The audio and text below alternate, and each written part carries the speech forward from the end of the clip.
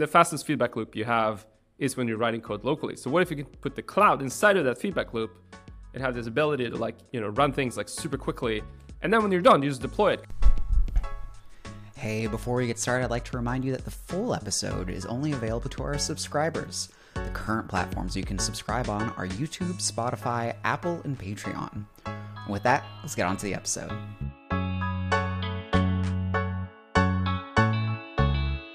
Hello, welcome to the DevTools FM podcast. This is a podcast about developer tools and the people who make them. I'm Andrew, and this is my co-host, Justin. Hey everyone, our guest today is Erik Bernhardsson. Erik is the CEO of Modal Labs, which we're really excited to talk about. Before that, led engineering at Better, and before that, had a big sprint at Spotify. But Erik, before we start, would you like to tell our listeners a little bit more about yourself? Yeah, sure, and it's great to be here, by the way. So I've been coding for, I don't know how many years, 30 plus.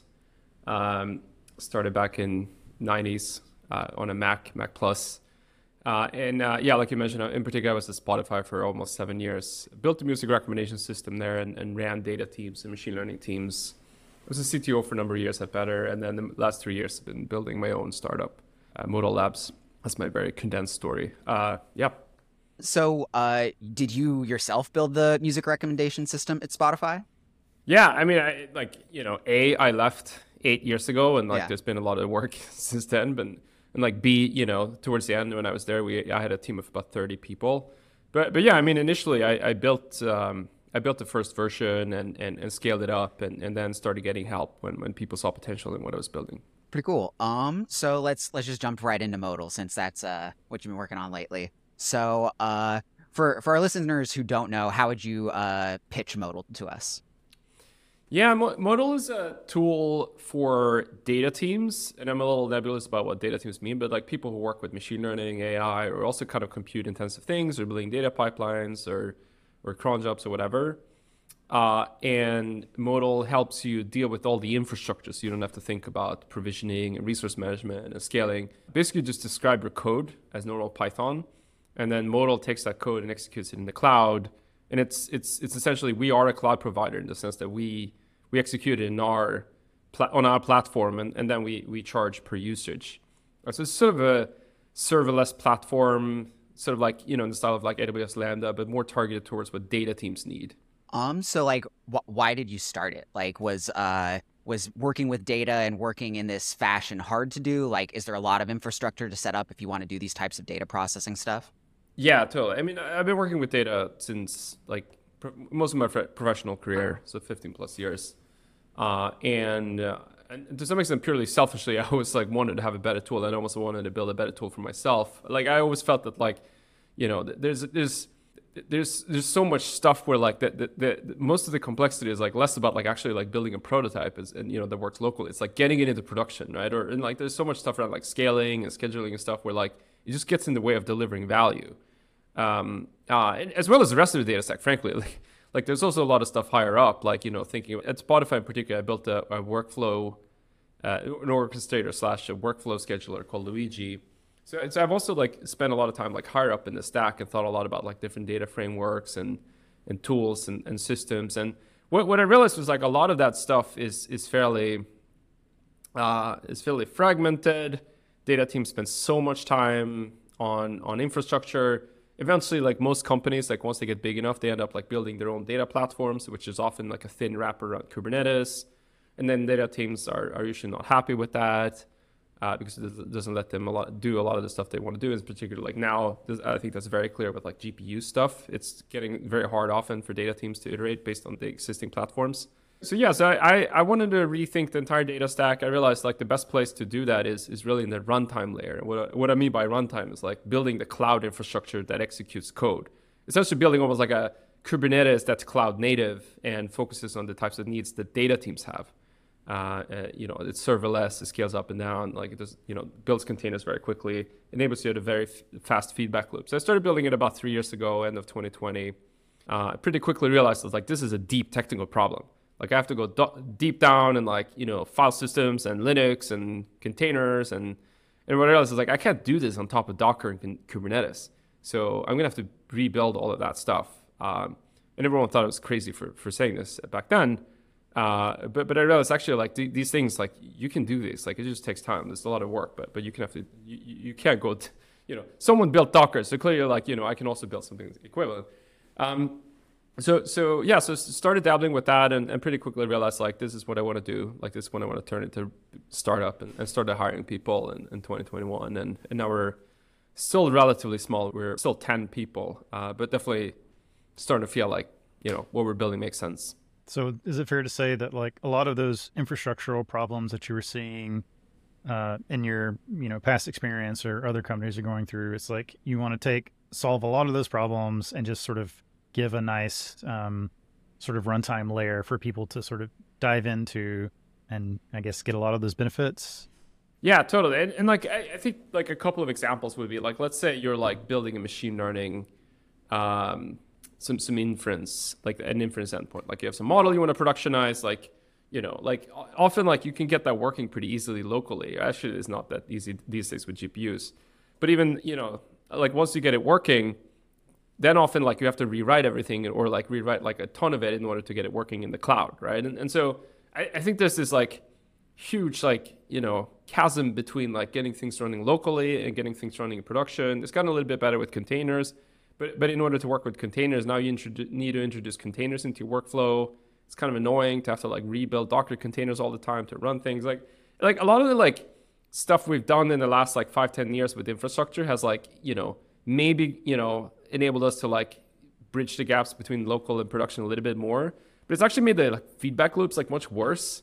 Like, like in the sense that like, like a couple of decades ago, I used to just like SSH into machine, like write code. And like when I was done, I just like, you just copy it into the production folder and like stuff like that. And like, I think there's something to be said about the feedback loops that you had, when the production and cloud was the same. And so like, to me, like my starting point was like, I want to make data teams really productive. Like, and I want them to not have to think about this like production versus a cloud. So what if I can like take the local development and put the cloud inside of it, like that loop when you're writing code. Like I always thought that like, if you want to think about like developer productivity, best way to understand developer productivity is in terms of these like feedback loops. Like you have this like, feedback loops and the fastest feedback loop you have is when you're writing code locally. So what if you can put the cloud inside of that feedback loop and have this ability to like, run things like super quickly. And then when you're done, you just deploy it because it's all like built in a way where like it runs in the cloud already. And that's what I was like realizing that's the key to supercharging developer productivity, specifically with like data tools. Yeah, I've like I'm not much of a data engineer myself, but I've been building some products that need GPUs and like you're right, like setting it all up locally is tough, but then setting it all up in the cloud is like a second level of toughness. And what you guys have done with Modal, the DX is just like super nice. It's like instead of hopping between multiple YAML files and worrying about my infrastructure, I just write one file, define it all in one place. Yeah, totally. So the DX is amazing. Yeah, it's zero YAML at Modal. There's like, in fact, there's zero configuration. It's all code, and that's very intentional. That because like, and that's a promise I can make to all the listeners and all the users of Modal. There will never be a single line of YAML in Modal. Yeah, so let's dig into that a little bit. So like my first example is like Docker. So usually you have to create a Docker file and all of this. How does setting up your Docker instance in Modal work? I mean, you don't use Docker. So in Modal, you basically describe the infrastructure inside the code itself. And I think this is not necessarily like a novel idea. Like there are some interesting frameworks that do similar things. Like in particular, like we use Pulumi at Modal. And I think Pulumi is kind of interesting in a sense. Like it's like, I don't know, Pulumi, for people who don't know, it's basically like Terraform, but it's like programmable, so it's all like code. And like when I started using it, it like blew my mind. The idea is like really, really, Pulumi has other issues, but like, the core idea is like very solid. Like you just like write code and define, like you can write like for loops and functions that like, create like Route 53, whatever. So I wanted to have something similar like inside the code itself. But then like the step further is like, I also want to put the app code inside of it too. I think like there's a couple of like AWS frameworks that do like CDK and like Chalice and a few ones. Sort of the same idea. And I think there's some Lambda-based frameworks. But anyway, the idea with Modal is like you just write code, like Python. We focus on Python. And the benefit of data teams is like 99% of it is Python. And inside the code itself, you just define the environments, but you also write the functions. And then, if you have a bunch of different functions running in different containers, they can just call each other just like normal Python functions. You don't have to think about, okay, like this stuff is running here, and then I have to like serialize this and invoke this other thing. Like it's just like a function call, like it's internally. So you can build this application inside Modal, just like one single Python script or multiple scripts or whatever, multiple modules, and define all the different dependencies, all the containerization on a functional level, and then have all these like functions calling each other, mapping over each other. And then when you execute that, the model itself builds the necessary containers lazily if needed, and then schedules everything. Scales up and down containers as needed, and executes it and streams back the output right to your local laptop. Like you don't have to there's this like AWS feedback loop where you like have to like build a Docker container, push it to the cloud, then go into like console and click a button, and then it like runs, and then when it's done you have to download the logs, and then you like look at the logs and you're like, shit, okay, like I forgot to like add a whatever semicolon on this line, right? Okay, I have to start over, right? So whereas like in Modal it's all just like run the script, and then it like prints the output, and so you have this like very fast feedback loop, and with like I mentioned, zero configuration. It's all like a single script. Yeah, the feedback loop is really nice. For the thing I was building, I was trying out like Hugging Face's inference endpoints, and I just found like I was waiting like 10 minutes to build Docker every time. But with Modal, like as I change my containerization layer, it does that little bit of extra evaluation it needs to, and then the next time I run the script, it's just like super quick, and I'm like in the problem space. Yeah, totally. And Modal lets you deploy code in a couple of seconds. And if you need to rebuild a container, even that only adds typically like 10 seconds for like installing a Python package or whatever. So we really thought about it from the point of view, like we want to have this like fast feedback loops. Like we want to have this like developer experience that feels magical. Like you want to, it's like you want it to feel like, oh, is this even running in the cloud? Like, did it actually run? Like I want people to not believe it when they see it. I don't know if we're quite yet there. Because there's a little bit of like a noticeable delay. Like it's not quite as fast as running things locally, but we'll get there. Yeah, this a while back now we had the creator of Unison on, and it has a very similar feel to me, where it's like making the cloud and calling things outside of your computer feel like it's just local. Like there is no like communication layer between my client and my server. It's just code all the way. Yeah, totally. Yeah, I looked a little bit at Unison. I think it's super interesting. I think the difference between Modal is like with Modal, it's like you get that, but to some extent also like you get the normal Python environment, like all the libraries, like all the normal stuff you're used to, right? And I think it's a big ask to ask people to move to a new programming language. Whereas like with Modal, it's like it is the same Python you're always familiar with. It's the same IDE. Like you run code the same way almost. Like but you can actually run it in the cloud, and we deal with all the scaling and all that other stuff.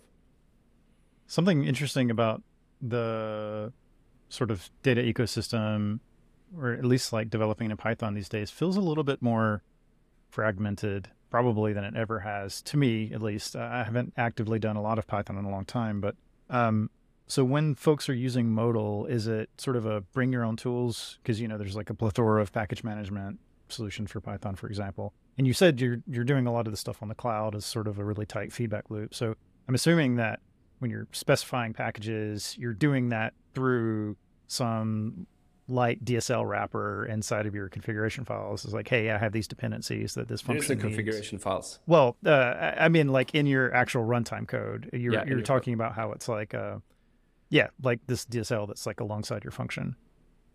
So is like, we give you the tools that you need for doing things like dependency and everything else, and then it's just like you just write this function and then it's good? Or is it more like here's how you slot into your other workflow? You're using, I don't know, poetry or whatever.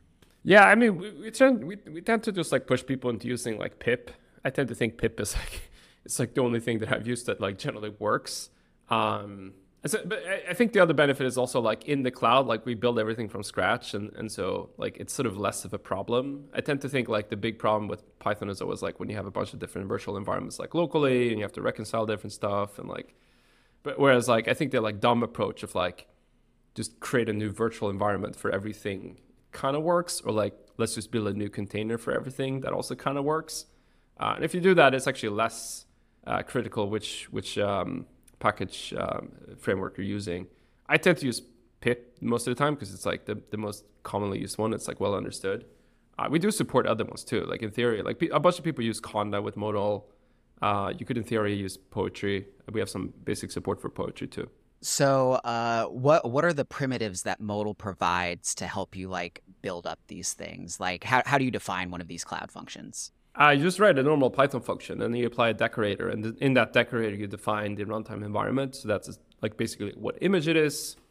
And you can also define things like, do you need a GPU? Then you specify what GPU type.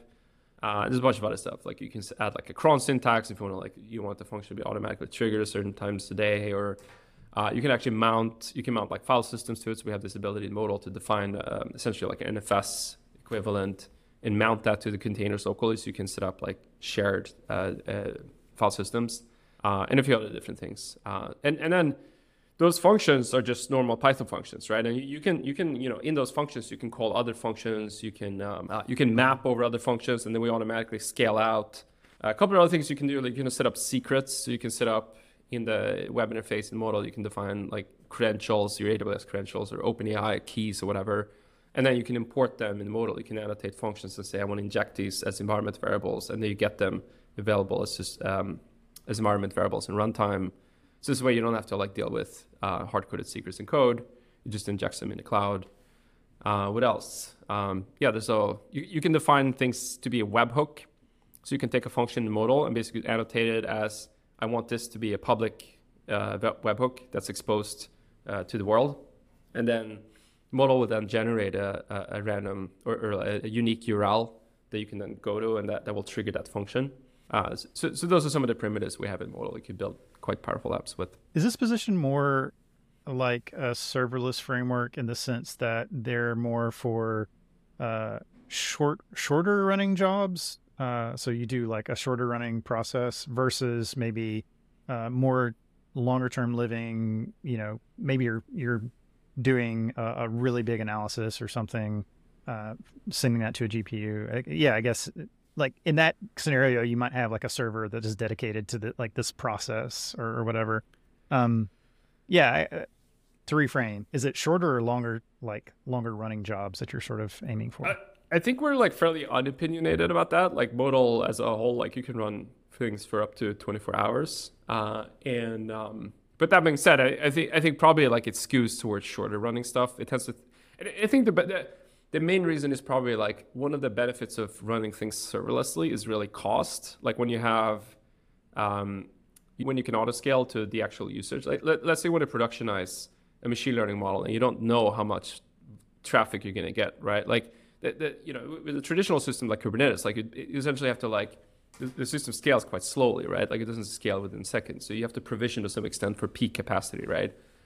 Which means you're gonna have like pretty low utilization rate. So where I think we've done like right now, where we see by far the most usage is like deploying Gen AI, like GPU based models. Like GPUs are also expensive, so that's the other thing, right? Like people want to save money by running serverlessly, and so that I think that's like one of the biggest benefits that's evident with Modal right now is like people see, a lot of people may actually move from EC2 to Modal and end up saving a lot of money because they have this ability to auto scale very quickly up and down usage. So for that reason, it tends to be shorter running things, like a couple of seconds, like typically like inference endpoints, like doing stable diffusion, that kind of stuff. But we have a lot of people also doing things like fine tuning is getting more and more common. So an example of fine tuning would be like Dream Booth, for instance. So like you can like basically like fine tune this like custom stable diffusion model based on like pictures of you or whatever, like pictures of your kids or your dogs or whatever. And then you can generate like, stable diffusion pictures of your dog or whatever. And that fine tuning process often takes like 30 minutes. So that's something people do quite a lot with Modal. Like they'll have this like thing running for 30, 40 minutes on Modal, on A100s or something like that. We also have some people doing training with Modal. So in that case, like you might actually have like things running for like several hours or days.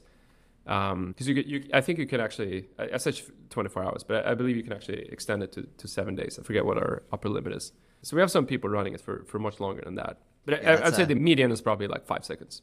Yeah, that's much longer than most other serverless platforms where you're like capped at 20 seconds. Can't do too many interesting things in 20 seconds. I think exactly. The auto scaling is a huge point. Like when I was comparing platforms, it's like I come from a front-end JavaScript world. I have never had to run a GPU before. And running a GPU for a month all the time is like $500-600. So like the ability to like be an indie hacker and say, oh, I want to put this model somewhere and only have it spin up when I need it to spin up is super powerful. Totally. And if it goes viral, we'll scale. Exactly. Yeah. And I like all the features you guys have for like, oh, like maybe have this run for like 3 minutes after the last request, or keep like 1 or 2 of these always on. So it's very nice and very like flexible to the needs of the developer. Yeah. Now the problem, I think, on the technical side, just because I think it's interesting to talk about with doing serverless GPU is the cold start, right? Because in order to do these models serverlessly, you need to spin up the containers very quickly, like on demand. Like a user request comes in, now you need to spin up a container very quickly. And that's a problem in itself just for CPU-based functions. Like Lambda has solved it clearly. Like they can spin up containers very quickly. But when you're dealing with GPU models, suddenly it's a much bigger problem, because like some of these GPU models, like just starting with Stable Diffusion, that's 5 gigabytes. So you need to take something that's 5 gigabytes large. Like with Kubernetes, it's like brutal, right? Like you need to pull down a Docker container, then like, start up the container. Then that one has to read like, 5 gigabytes from network into memory, and then, copy it from memory to GPU. So that's like, a minute or two, right? But with Modal, we ended up building our own file system. We building our own container runtime, our own container image builder. And so because of that, we can do something similar in just about 10 seconds, like starting a container, loading the 5 gigabyte model files like from network into CPU memory, and then copy it from CPU memory to GPU memory.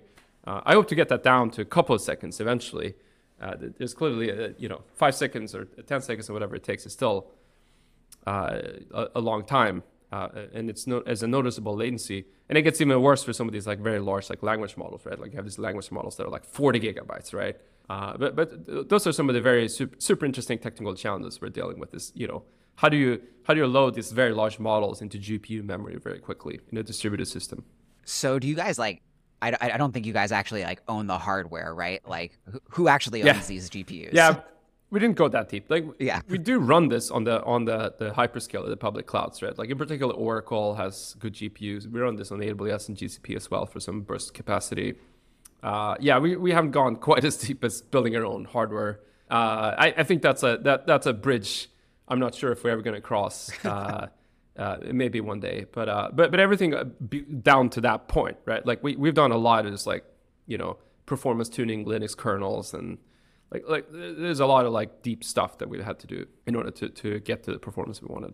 Yeah, I think just working at Oxide has taught me this lesson where if you step outside of the sort of composed software and even hardware components that you're putting together and think more critically about what is the holistic problem you're trying to solve, you can often come up with solutions that are much more performant, because there are all these trade-offs at all these layers in general composable software. You got Kubernetes and you've got Docker and all these things, and they're meant for a specific use case. And, maybe this use case is non-optimal. And I always think about this, there's modern computing has so many abstraction layers on top of abstraction layers on top of abstraction layers, right? And every abstraction layer usually adds an order of magnitude of overhead. And so why is it that when I go into AWS, computers do a billion or a trillion floating point operations a second. But when I go into AWS and I update some load balancer setting, it takes 25 minutes sometimes for it to propagate, right? Why?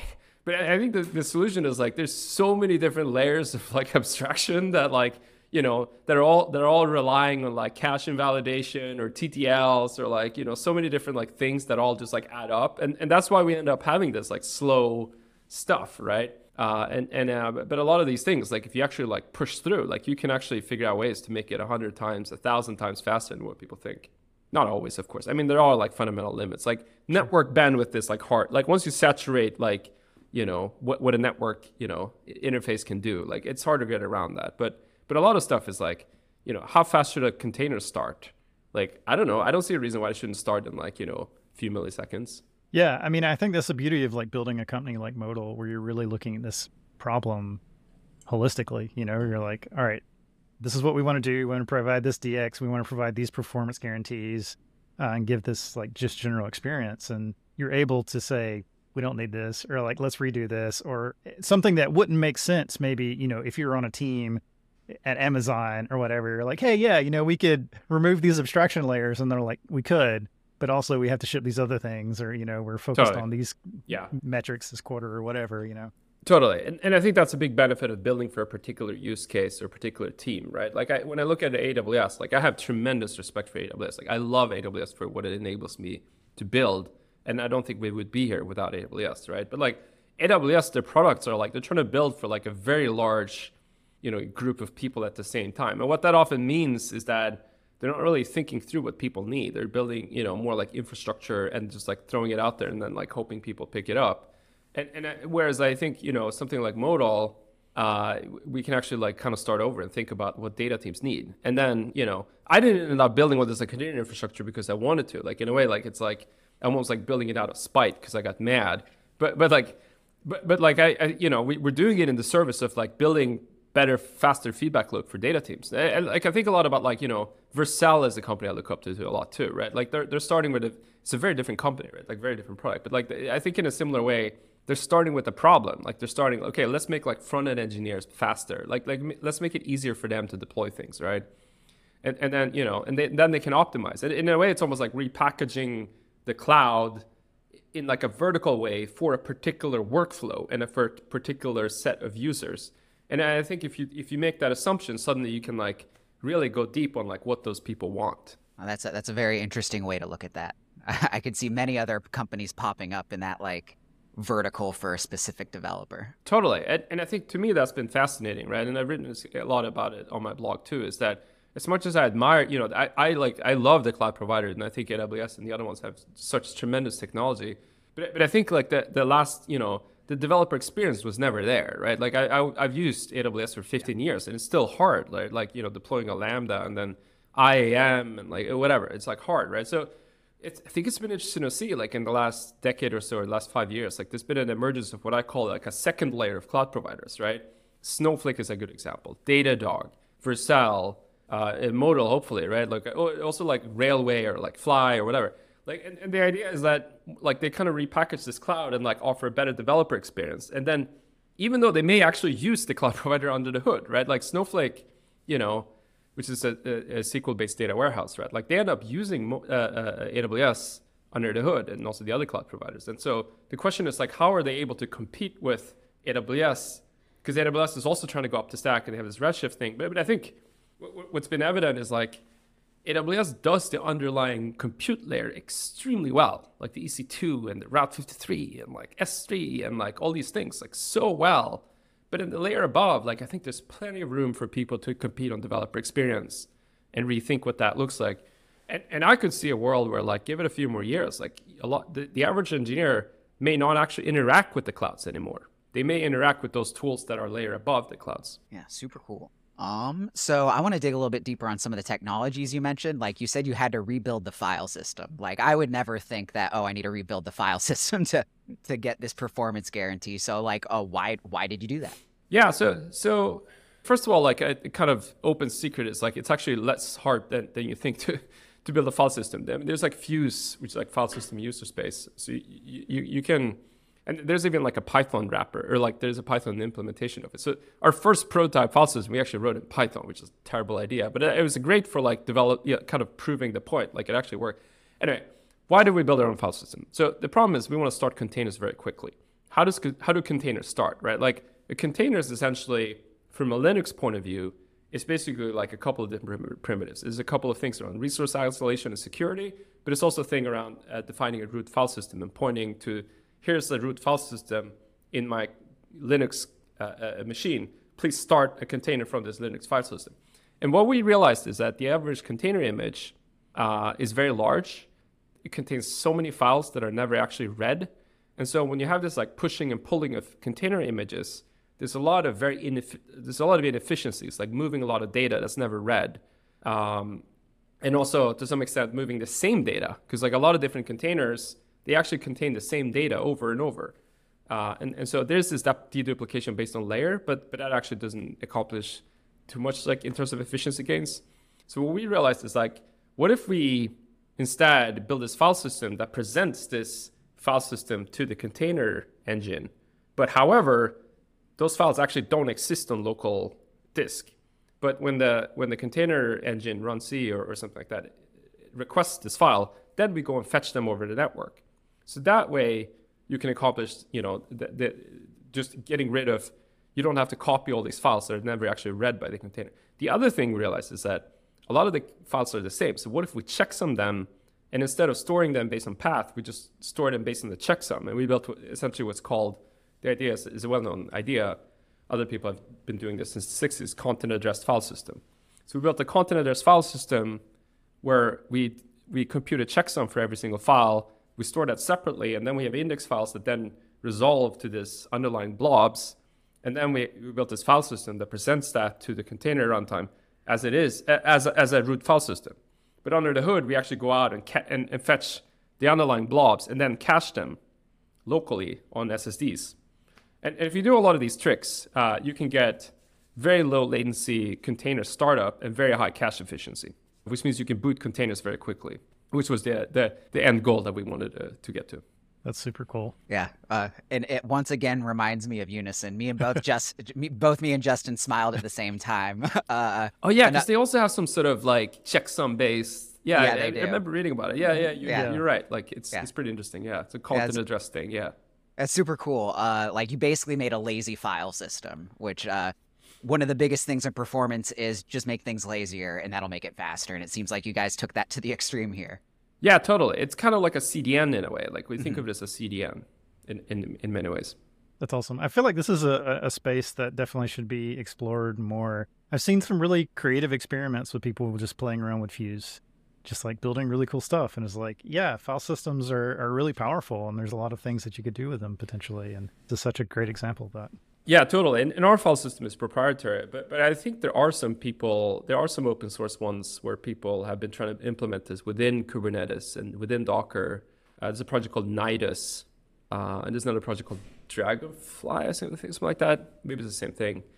So there's and then there's another file system called like StarGZ or something like that. So there are some attempts to implement this within the existing sort of Kubernetes Docker realm.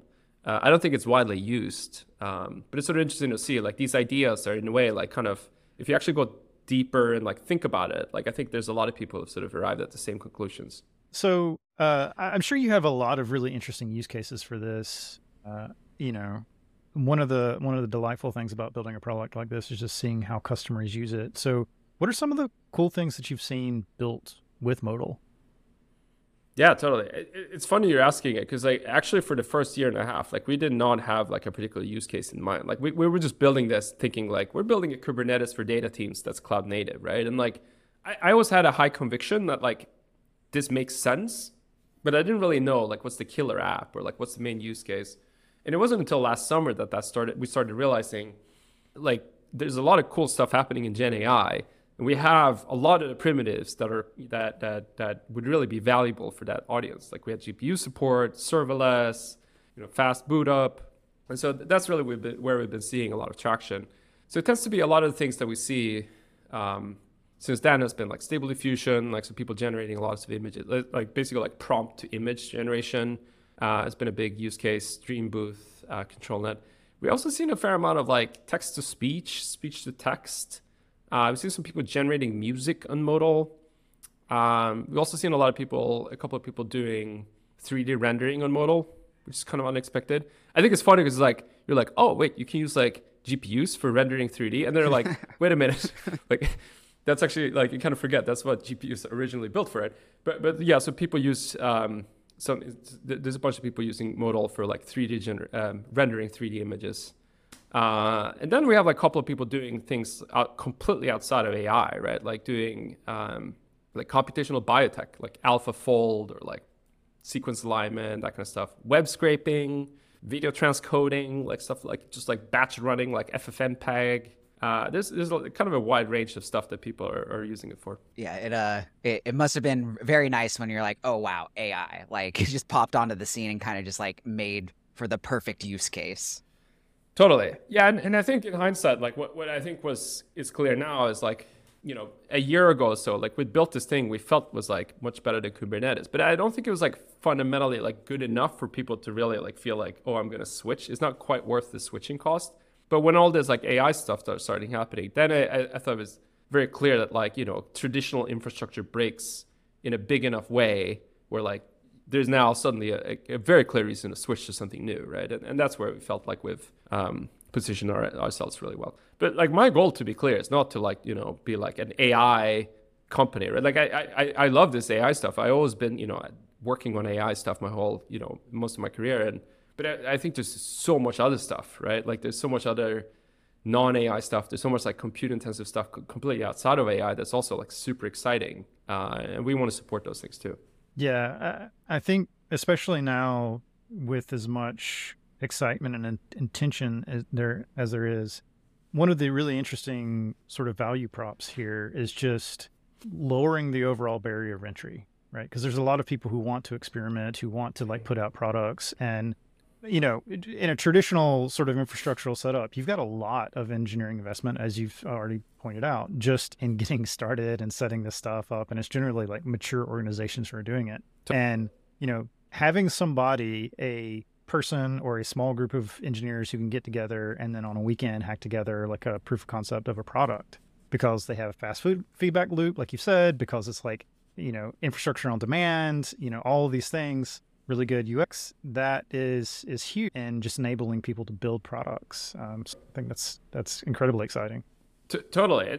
And it's not just necessarily like lowering the barrier. Like I think that's like one side of the spectrum, right? Like you definitely want to like make it easier for people to do this. But I never wanted to build what I've been like jokingly referring to like Kubernetes for kids, like a kind of a simpler version of Kubernetes. Because I think it's really important also that you're building something that also like advanced users want to use too, right? And like for instance, like I think about myself, right? Like I understand AWS really well. Like I understand Docker, Terraform, like all these tools, right? Like I've been using it for like 15 plus years. But like even to me, like gets in the way of like delivering value. Like I want to write code. Like I don't want to write YAML. I want to write code and like build cool applications and ship them, right?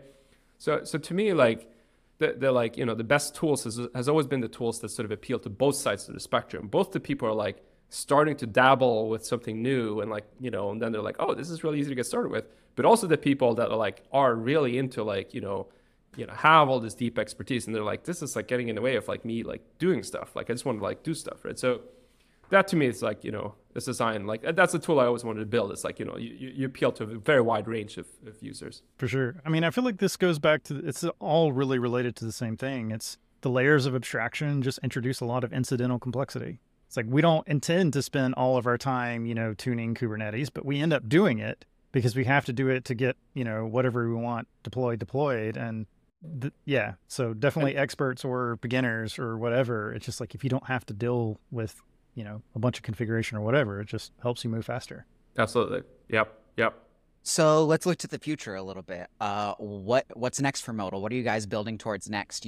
It seems like you have a platform that works for a lot of use cases. What are you planning on?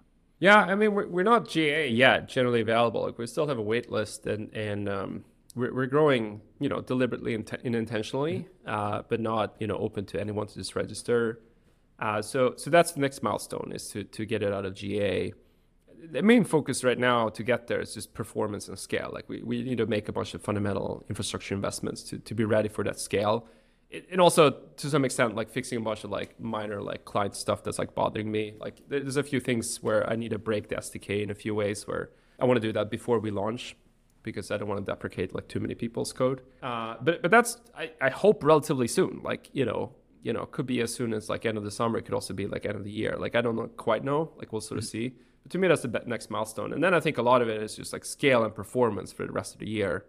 Like I mentioned, cold starting stable diffusion is on the order of 10 seconds. Like, I would love to get that down to 3 seconds, but that's a hard technical investment.